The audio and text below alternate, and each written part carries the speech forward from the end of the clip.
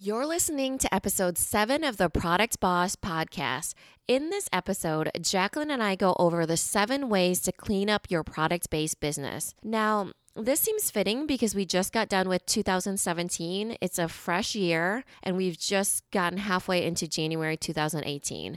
But really, if this is your busy season right now for your product-based biz, you can definitely wait until your slow season and then run through this checklist again with some serious action behind it. We suggest digging deep with this checklist at least once a year, but it can really be at any time. And a great time for that is when you're in your slow months, when you're ready to work on your business and ready to clean up and refresh the areas we've listed. This way, you're making sure you're keeping up with the growth of your business and also continually improving it. Now, I'm also very excited. It's our lucky number 7 podcast episode.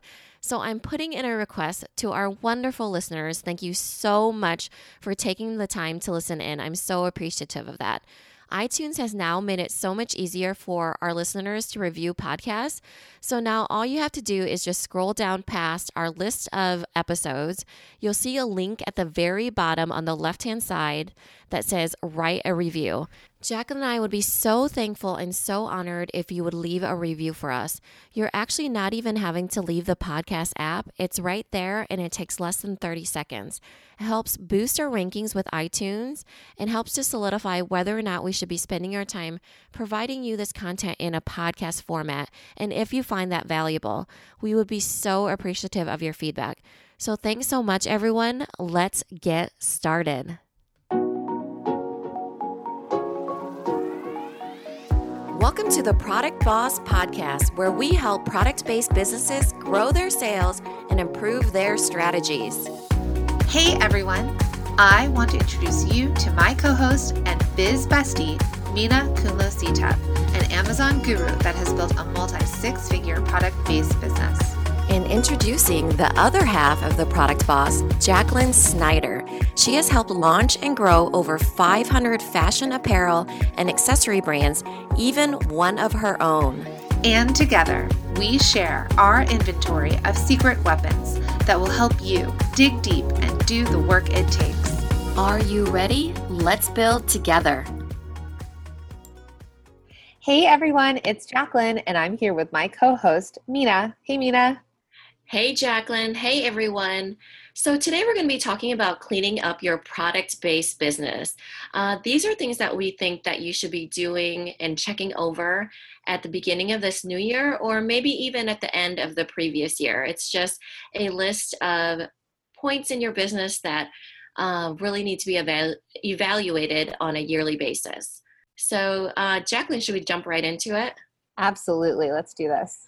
Okay, first things first, Jacqueline and I are both working on this, and that is making sure your website is up to date. So this could mean brand colors. I actually, the previous year, I switched from Squarespace to Shopify. And now I'm in Shopify and I'm having my website redone in Shopify and just making my brand colors a little bit brighter. They were really subdued. So even something like that, where you're just checking to make sure that your brand online on your website really fits. So this is a little bit of a monster task depending on what your redo is or what your update is. So this was my stretch goal last year at the end of the year. We're recording this in the beginning of January 2018. And this was my stretch goal basically before the holidays. And it is stretching into the new year. But my site is on WordPress and I have a great SEO for my business, Designer Consulting Co-op, and I need to maintain that. But I've had the company 10 years and I've redone the site twice. And the last time I did my site was 7 years ago. So the other thing is that sites get updated. There's new ways, viewing. Everyone has different iPhones and Samsungs and all the other, we're looking on all different devices. And so I really needed to update that to what's current, but still keep the essence of the DCC. Yeah, and this might be looking at your what you're featuring as your main image. It might also be looking at your about story. In my about story, I talk about my daughters and how old they are. It's a year later; they're a year older, so you might want to change your about story or kind of make it fit more where you are in your business at that point in time. Also looking at like testimonials. Should you update those? Do you have different products that people have given you testimonials on that you can add to the batch of the ones that you have online? And then another change that I'm making is that right now, video is really, really in. So even though I have a product-based business, I'm doing little shorts on like my labels being under running water, being attached to each bottle, showing that seal and stick technology where they peel off the backing and stick it to a bottle. So really these are like kind of almost like really short GIFs even, where they're not like full videos. They're really just little snippets, and then they get the idea of, hey, those are waterproof, and hey, those are really easy to stick. I mean, as long as you stay on brand, but you update your brand and that you stay current with it, and it gives you something to talk about with your audience as well. Like, hey, check out my new website and there's new launches and it feels fresh and clean. I feel like a ton of people that I follow online were redoing their sites this year, or Yeah, actually in the new year. for sure. Everybody kind of refreshes their website at least, because it's one of those things that gets forgotten after a while. Once you put it up there, you forget about it. But if you're product based, you should be at least looking at it yearly. Yeah, no, I totally agree. And I was going to say that if you look at other sites that you really respect, so bigger websites, bigger Shopbop or Revolve.com, they have these amazing images, let's say for fashion, where you could buy off of the website. And so just keeping up to date with the way that people are showing their products, not so flat, not digital, but like you're saying, if you're using a little video to show how it's used, so just trying to stay ahead of the game and innovative on trying to sell people from your online store.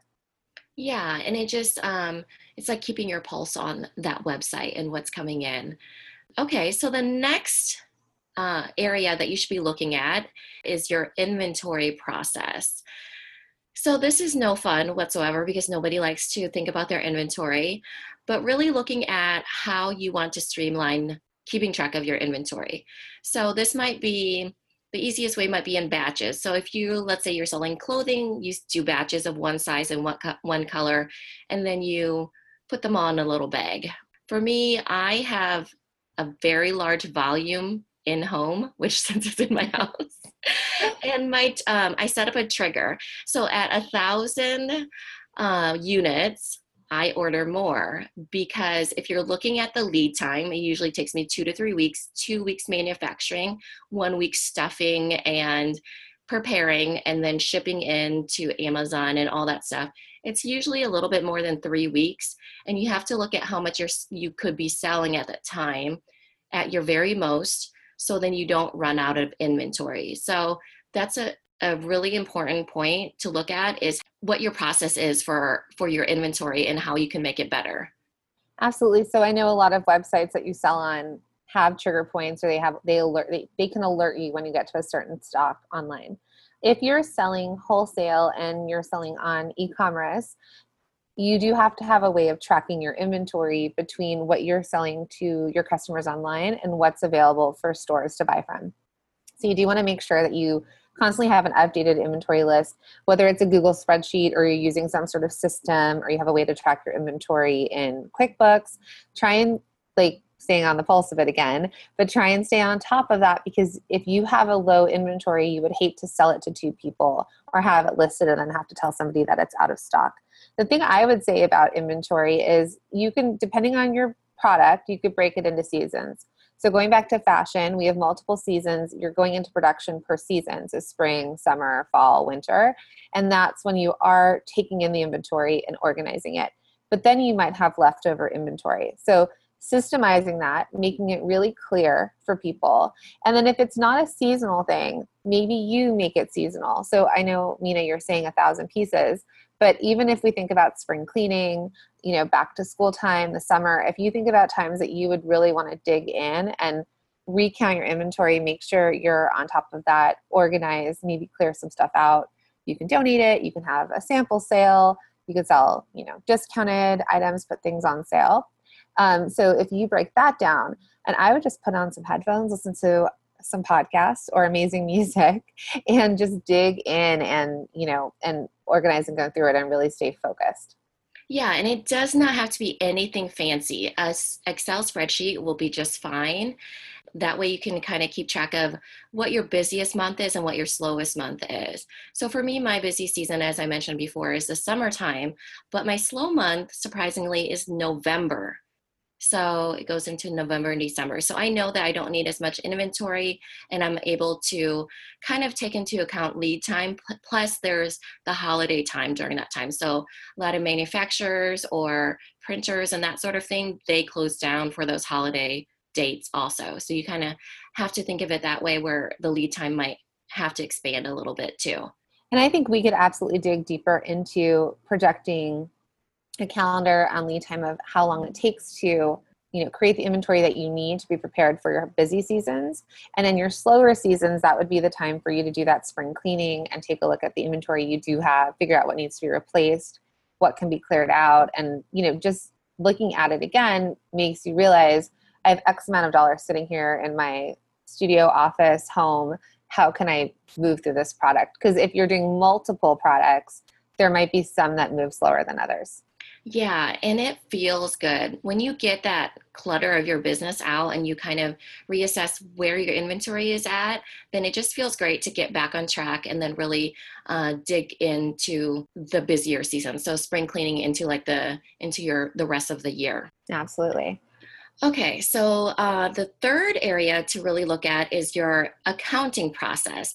Now, Jacqueline has been obsessed with this book called Profit First, and it's by Mike Makowitz. Is that who? Uh-huh. I think that's how you say it. And he has a really great way of breaking things down. So then you're paying yourself in your business. Jacqueline, maybe since you're fresher on it, you can explain it. So it's called Profit First, and ultimately he talks about why are we entrepreneurs? Why are we doing this and not paying ourselves? So many of us tend to hold on to the money that we're making to pay our expenses. So he was talking about basic accounting. I think it's called GAAP accounting, where income minus expenses equals profit. And what he was saying is income minus profit equals the money you have left over to pay your expenses. So making sure that you're still getting a profit. And I mean, he even uses one that if, even if your profit is $10, you have a small business, $10,000 business, and you've allocated 1% to your profit and you make $10 or $20. He's like, just go to Starbucks when you eventually divvy it out to yourself and have the best Starbucks meal you've ever had. But that you do want to reap some reward from your profits and enjoy. So I really wish I had, I'm in the middle of listening to the book because he is hilarious, by the way. But I wish I listened to it last year, because last year was the year of kind of accounting crises for me. And why I say that is that I'm bi-coastal, and I have an office in LA and I live in New York or New Jersey. I like to say New York. No offense, New Jersey. New York is way cooler. I used to live on the Upper West Side, so I'll just pretend it's still there, but just the other side of the Hudson. But just digging into your accounting and understanding it, and so many of us avoid money. We avoid the ins and outs, or we have expenses and we have no idea where everything lands. So it just is, reassessing where you're at and what you need to be making and how you would be paying yourself. Yeah, and I think that there's different styles of accounting. I think there's actually people who are certified in Profit First accounting, and then there's your regular accountants. Just really looking at your accounting method and seeing if it fits with your style and your type of business and what your specific goals are. And then we're definitely not saying to handle it yourself, but outsource it with the right type of accountant that you feel comfortable with. And that could be going over specific percentage breakdowns with your accountant and breaking it down, whether it be with profit first method or any other method, and then looking at your quarterly processes. For instance, there's the tax seasons where you pay quarterly taxes, so then you're not paying this huge lump sum at the end of the year. And so you need to be doing that if you're making a certain amount of money, which I did not do. Don't call the IRS on me, but I did pay that lump sum at the end of the year. And it was painful. And I was supposed to be paying that every quarter. But I let the accounting get away from me. I didn't actually pay enough attention to it. And then when my husband came on, he took over and realized I was doing a horrible job. So that's where we're at. So absolutely look at your accounting method, look at your accounting processes, and make sure that it aligns with what you want it to be. Yeah. So especially for everybody who, you're selling a product-based business or a product, and depending on how you are taking payments, are you taking credit cards? What percentage are you losing? Even the amount that you're paying for shipping. That was something that I found that got away from me last year was shipping. We were not being reimbursed for shipping for what we were paying versus what we were charging. And it was a hefty amount. By the second quarter, I basically looked at our numbers and I was like, I've just lost all this money on shipping. So I think what you all want to do is just take a look at your processes and how much things are costing, including credit card processing. A lot of people take Stripe or PayPal, but personally, because I was selling wholesale, I didn't have a credit card terminal here, but I would process credit cards through authorize.net. And I pay percentages, and it takes a while to transfer over to the bank account. And then you're sort of losing that money that you lose on cards, but you're getting paid versus checks aren't really, done anymore. And so that's just to keep in mind too, if you're selling wholesale. So if you're not selling direct to customer, but you're selling wholesale, you're going to want terms, and you will accept credit cards from stores, let's say. But if they're willing to pay with a check or ACH where they can do a transfer, people take credit cards because it's more, you're going to get paid sort of thing. But if you could get that money in the bank without taking the credit card, then you're that 3 to 5%, you're not losing it. Yeah. And I'm going to insert an area that we did not put into our list, but you made me think of, and that is shipping. You should be looking at your shipping. Just to give you an idea, if you were to go to a UPS store, and those are franchises actually, they would charge you a certain amount. But if you were to go to online, ups.com, set up an account for your business, you would have to pay substantially less to send, and then you print your label online. You pay substantially less than you do going into that retail franchise shop of that UPS store. But you can drop off to that store. So that's what I do is I print off my labels on my computer, pay less, and then drop it off to the UPS store where there's daily pickups. So even that, knowing that you're saving a little bit of money on your shipping, it all adds up to a whole bunch. Yeah, that's a great point. And also you can set your UPS account to your Shopify store, whatever your stores are. And so then you're also getting that rate directly online. And then that simplifies your process where you're able to, some of these, add-ons, you're able to print, basically your customer pays for the shipping, you're able to print the label when you're packing and shipping, or if you're selling to stores. So I just want to touch on that really quick. But if you are selling wholesale, your store pays for shipping. And so before you ship to the store, you will let the store know the total price plus shipping. And generally you ship ground unless they've specified that they need it sooner. And then you tell them this is how much it's going to be to overnight it. Or if you're late to ship, then you would probably, what I tell my clients is that you would pay the difference between ground shipping and, let's say, if you have to overnight it to get it there on time.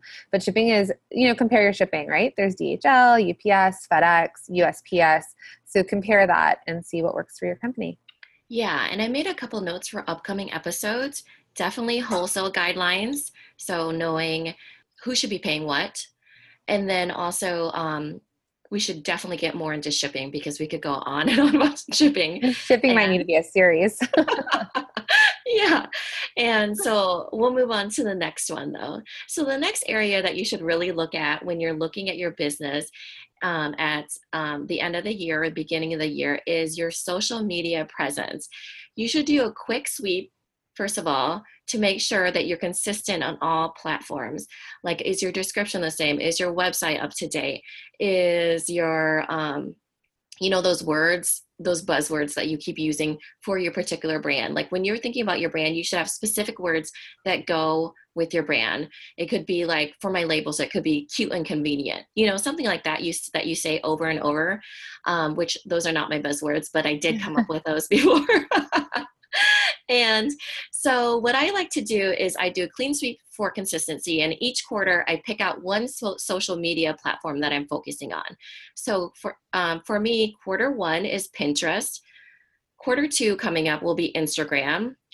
Quarter three will be Facebook and Facebook ads, and quarter four will be YouTube.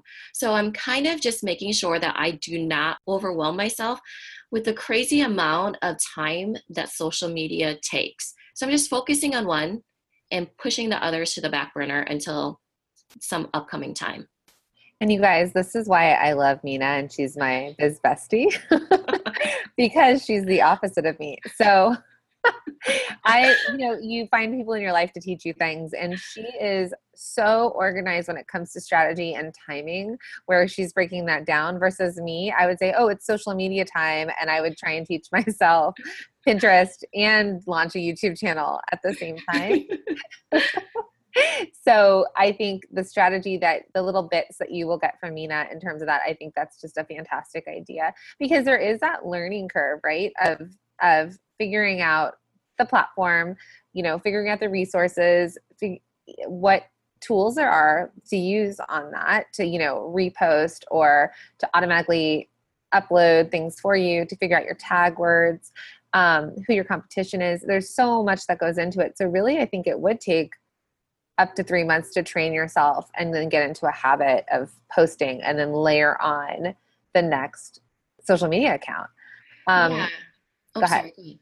Oh, no, I was saying I actually, it's just my main focus. Like, for instance, when I'm focusing on one, that's when I'm hiring for that particular thing. For Q1, I hired somebody to handle my Pinterest. And so it's not like I'm letting those other things die.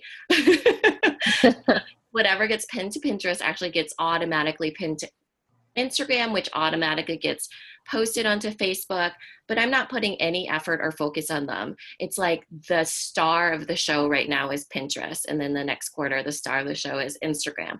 So I'm still doing those automated things like what you were mentioning, but I'm just focusing on one, where those other ones are more just like little efforts that are automated.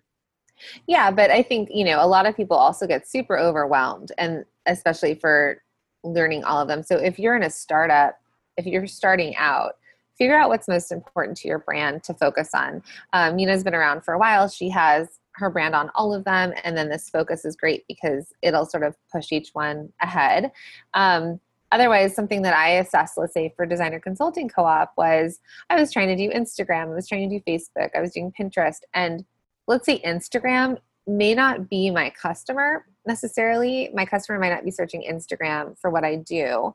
I have to really figure out what kind of information I can give on Instagram versus Pinterest, where people are searching. It's used as a search tool, right? So for my business, that might be more appropriate to focus on first, versus someone who's a product-based business might be doing Instagram with little videos and really beautiful layouts and whatnot. So I think it works differently for everybody and where they want to focus. And the way I look at it too is where you want to focus your money.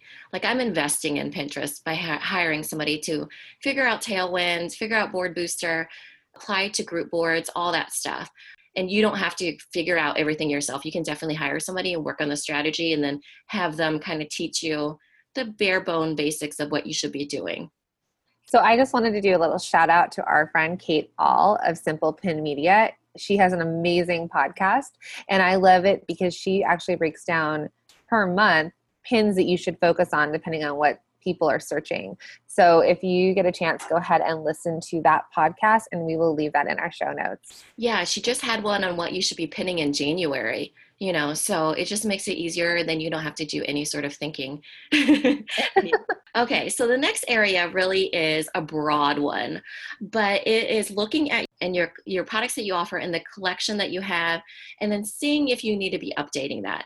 That could be in changing the descriptions, you need to be adding sizes in there. Even for me, I should be adding all the sizes of labels. Maybe I have new products, all of that. That is when you should make sure everything is cleaned up and then where it should be. Yeah. So with your product line, I guess it depends on, for example, Mina has, it's not a single product, but whether she wants to be innovative and change her product that she's giving. So whether she's going to do bigger labels or maybe, attract a different market. If you're a seasonal item, like if we go back into clothing, obviously you're adding on product or pieces because you're moving into new seasons and different body styles and trends, but you also want to think about what you can continuously pull forward. So I think as designers, as entrepreneurs, we're always excited about what's next, but you also want to look at what's making money for you. If you have a product that just keeps selling, keep selling it. Keep selling it until you see those numbers drop. But otherwise, so many times we're sort of ready to move on to the next thing. And I mean, you have some products in your line that you've had forever, right? Yeah. So I have just a handful of products, you guys. So I have my baby bottle labels and I have my clothing labels. Those are like my pillar products. I also have milestone stickers, which is where you stick on like this, 1 month, 2 month stickers. They are horrible at sales. Like I've sold maybe 5 out of the 1,000 that I have. So that just shows you an example of something that I came up with during one of these evaluations that I thought was so brilliant that didn't work out. And I did a 1,000 run of them and tested it out. And obviously they did not do great. But another one that we're coming out with, which I'm super excited for this year, is date labels. So they're like 1-day labels. And so you kind of have to look at what you heard from your customers that they're really needing. One thing I learned from my customers during this year was that they wanted like 1 day to 2 day use rather than labels that stay on. So maybe that's when you sit down and work on your business and work on your product line and think about, where are my holes at and what have my customers been trying to tell me? What do they need? And I'm going to test it out. Nobody told me they needed milestone stickers. But you did. Yes. And I thought it was so brilliant. And I pitched it to my husband and he was like, oh my gosh, you're brilliant. And then we went forward with it and it flopped. So yeah, there is that testing ground. We are going forward with these daily stickies and then seeing how they do. And then again, in 1 year, we'll evaluate if we want to drop that from our line or if we want to keep it on. And I only have 4 products then. Yeah. And, and so let's say you're going into the wholesale realm of things, and you have multiple products. If something doesn't sell, but there's a large minimum to go into production on it, let's just say you sell a few of them. One store buys a handful of this one item or a couple stores, just look in percentages, and you're not going to hit your minimums. You're allowed to drop that style, that product. You would call the store and say, look, this hasn't sold well for us, but this is selling really well for us. How about we move your dollars over to buying this one? Because generally the buyers tend to be the people that are knowing what their customers need, and they're still people, they're humans that like things. So we want to look at majority rules. If the majority of the buyers are into one product versus another and one goes rogue, we just don't want you to get stuck in minimums where you'll end up with 1,000 pieces and only have sold 5 if the orders aren't there. Know that you're not stuck to anything before you go into production. Right, absolutely. And I think that one of the ways to do this is just to flip your thinking and to make it into a marketing opportunity.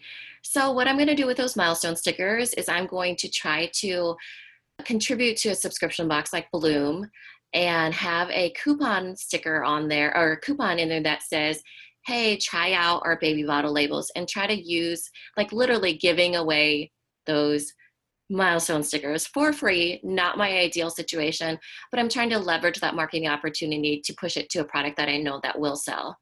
Such a good idea. And then that's why those flash sale sites exist. So if you are sitting on a lot of product of 1 or 2 styles, you can work on getting, on a Zulily or some other online site that sells, they're more or less like online sample sales. And then you can clear out of a product and just make some cash back to recoup your costs. Yeah, and it makes you feel a little bit better. A little better. Okay, so the last but not least, the last area that you should be looking at is your email list. How are you emailing your people? How are you emailing them? And do you need to change it up? So, just to give you an example, I've tried every single email service provider, hoping that I would find the right one. I've tried Campaign Monitor, MailChimp.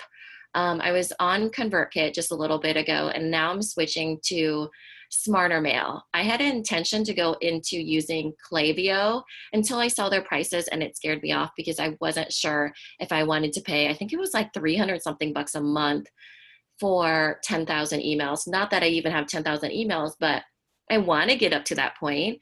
But the reason why it is so expensive is because they do amazing things. Like Klaviyo will send out these different sequences. They'll pull people in from Facebook and know exactly how much that person bought. It's a really, really robust system for product space. It's just, I don't do any fancy things with my email or my Facebook. So there's no reason for me to invest in that email provider right now. So Smarter Mail is really similar. If you do any sort of shopping online at Amazon, you'll get these emails that are super simple that say recommended for you. And then it'll just only say that. And so that's what Smarter Mail does for your Shopify site, is that they send out these recommended for you emails that auto populate with your products. And it's just nothing fancy, no content, just basically recommendations. And so I want to try that out. I'll see if I get any sort of return on it. Keep us updated on that. That's so interesting. Is it? Yeah. I use MailChimp because I'm not product based. And I have a large list, and you kind of pay as you go, right? So up to X amount of users is this amount, or it's free. And then every time you sort of hit a new milestone, you get charged. One thing to look at too is, like, I've had my business for so long that I have a really long-term list, but they're not all necessarily subscribers that actually respond or open. They may not even be in the industry anymore. So oftentimes you could send out a email that says, are you still interested? Unsubscribe here. And you could really flush out your email list. So that way you really are just attracting or talking to people, customers that are interested in your product. You also have targeted lists or segments of lists. So depending on where you've got email subscribers from, oftentimes if you're doing any sort of live events, so you're doing a trade show, you're doing a pop-up shop, anything that you're live and you're interacting with your customer, make sure you get their email address. You could bring an iPad and have them type it directly in as a subscriber. You can have them fill it out, writing it down on like a paper, and then you import it yourself. But try and gain emails whenever you can. And then that would be a segmented list. Let's say like that's from the Christmas holiday show, 2017. So if you're going to send a specific email to them, you may start an automation that says, hey, Merry Christmas, so great seeing you at the Christmas show, blah, blah, blah, blah, blah. And then it would lead them into another sequence of emails. So you could stay targeted, and you could target those audiences depending on where you've met them or where they've come from. Yeah, and so we'll do that in another episode. Geez, we're upcoming episode crazy on this episode. But we'll talk about welcome sequences and nurture sequences. Nurture sequences come after the initial, hey, welcome to the email list, and here's who I am and why I'm in your inbox. And then after that is the nurture sequence, which is touch points for what you should be hitting on. It's great to test out whatever you can. We actually use MailChimp for the Product Boss, and I actually really like it a lot. It's really simple to use, and they have lots of templates. I love that little monkey guy that pushes the button when they send out an email. He gives you a thumbs up at the end, Yeah, I think, for like a root. I love him. It's so smart, right? Look at your email system and see if that is the system that you want to be on to make you send out more emails. When I was on ConvertKit, for instance, which is very, it looks more like a simple text type of email. It's targeted more towards bloggers, but I was using it because it segments your list very easily. And also because I wanted people to get familiar with me, the person behind the brand. But then I realized that I was not sending out to people because I didn't have any sort of content that I wanted to be sending out to them. And it was hard for me to come up with new stuff all the time. And I didn't want to bombard them with, hey, here's another sale. Here's another sale. So I think that just figure out what system works best for you and what you like to send out on. And also stay consistent. So however often, if you want to send out one email a month, stay consistent to that. If it's once a week, stay consistent and just figure out what you're offering. So you may offer sales when they come up, but what's that in between? What's the reason? Why are you reminding them to click on this and see and check out your site? So again, I think, try and get emails wherever you can, whether it's on your website, whether it's through people purchasing. And then if you do live events, make sure to capture that email. If you came out of that market with 0 sales, but 50 emails, I would say it's worth it because you're connecting with real people. They have a face for you. You're not just an online business. And that's sort of a warmer lead or a warmer customer. So just always try and connect and build your list. Yeah. And one helpful tip that I figured out, because I was really immersed in the service-based community of resources, the opt-in for a product-based business should always be a discount, 20% off of your first email, 30%, 10%, whatever it is. When I first started in product-based, people were saying your opt-ins should be different checklists, different opt-ins that were like freebies, right? And so I tried doing that. I was getting nobody. And I thought, I have no idea what I should be doing for product-based because this is really service-based people that I'm listening to. And then after a while, I figured out, hey, it actually should be a coupon, which kind of was that duh moment, but people are used to seeing that discount and that's what they want. They want that discount to really try out your product for the first time. Yeah. And think of it as, marketing or an investment into your business. You can give them that discount and know that if you serve them right, they get that package and it's beautiful and they love what they got, they will come back without the discount. And that's the point. Yeah. So let's do a quick rundown of what we just talked about and see if we missed anything. So the first one was to make sure that your website is on point. Next is your inventory process. Make sure that you streamline it. Third is your accounting process. Make sure it aligns with what you want on a quarterly basis or whatever you plan to do. We threw in there shipping process. Is it something where you could save money? Are you missing anything as far as costs? Fourth is social media presence. What's your upcoming plan? Don't get overwhelmed. Plan it out and hire accordingly. Fifth is products. What products are you offering? How can you clean that up and make sure it is what your brand is at that time, like what you want to be offering? And last was email lists. We went in deep with that email list, but it's a big deal. Jacqueline, was there anything that I missed? You didn't miss anything. So it is, those are your seven tips for this episode. Yeah. So clean up your product-based business. You should absolutely do it at the end of the year and let it creep into the beginning of the year like we have, because it's a lot. It's a lot. Don't get overwhelmed with it. Just make sure you're checking those out and building the business that you really want. So thanks everyone for joining us on this episode, and we will talk to you next week. Thanks so much. This episode was brought to you by our mastermind, Multi-Stream Machine. Multi-Stream Machine is our 12-week program that takes the high-level knowledge of two product-based experts, myself and Jacqueline, combined with all the inspiration, accountability, and magic of a peer mastermind. We coach the hot seats through their struggles, facilitate the advice of all their fellow product-based masterminders, and help to focus everyone on more sales. Believe me, it's not only business changing, it's life changing. And we want you to be a part of it. Go to www.theproductboss.com/mastermind to learn more or to apply now.